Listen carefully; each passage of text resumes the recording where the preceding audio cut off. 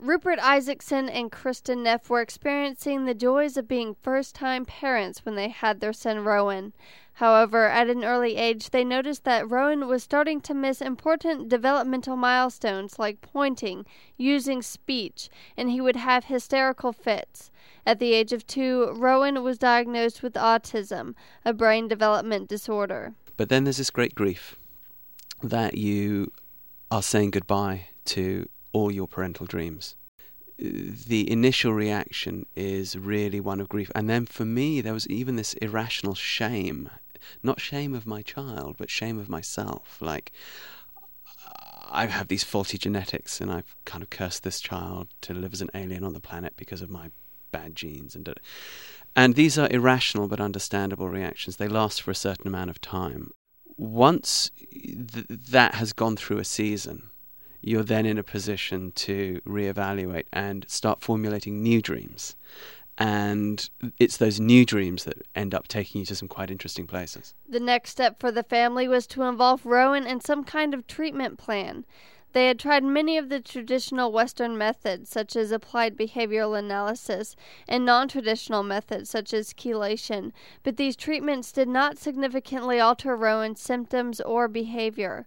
2 instances convinced Rupert of what might help Rowan. Rowan's language started. It was the moment he got on Betsy, the moment I realised, okay, I should stop projecting my own agenda onto this. He clearly wants to get on the horse. He kept going back and back and back and saying, horse, horse, horse.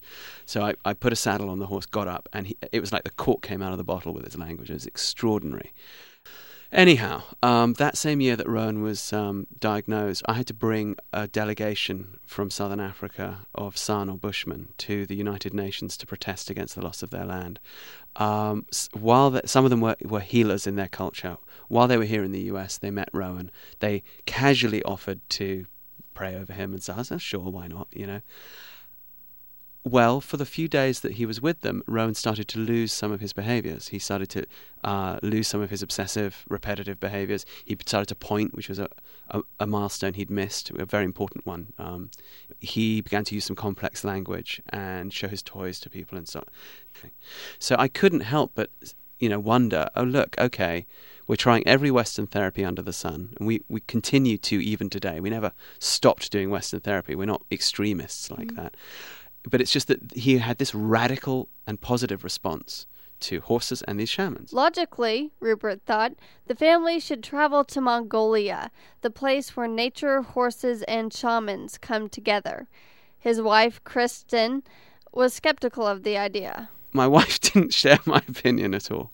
She doesn't really like horses very much, and she was very rationally pointed out, we have a tantruming, incontinent kid. We're going to go in the middle of the Mongolian steppe with no washing machines, and we're going to somehow cope and keep this kid on. So she was very resistant. But a couple of years later, she had seen so much improvement in him with the riding, and she had been there when the shamans worked on him originally.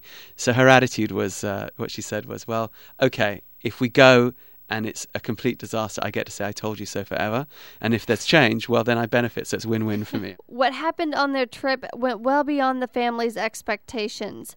Rowan had overcome many of the symptoms plaguing his quality of life. But what did happen, Rowan's still autistic, but what did happen was that Rowan was healed by whatever means of these 3 key dysfunctions that were so impairing his quality of life and ours, his incontinence, his tantruming, and his being cut off from his peers.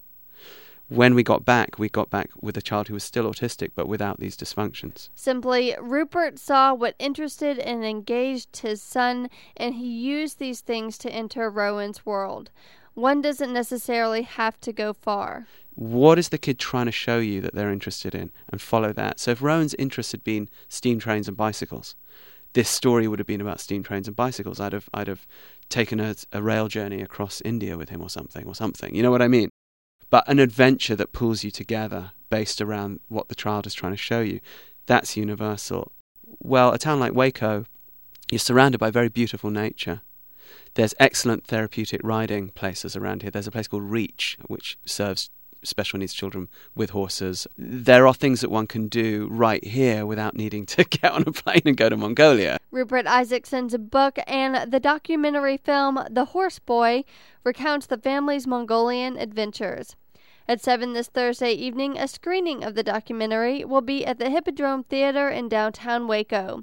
More information on the movie screening and the full interview with Rupert Isaacson available online at kwbu.org.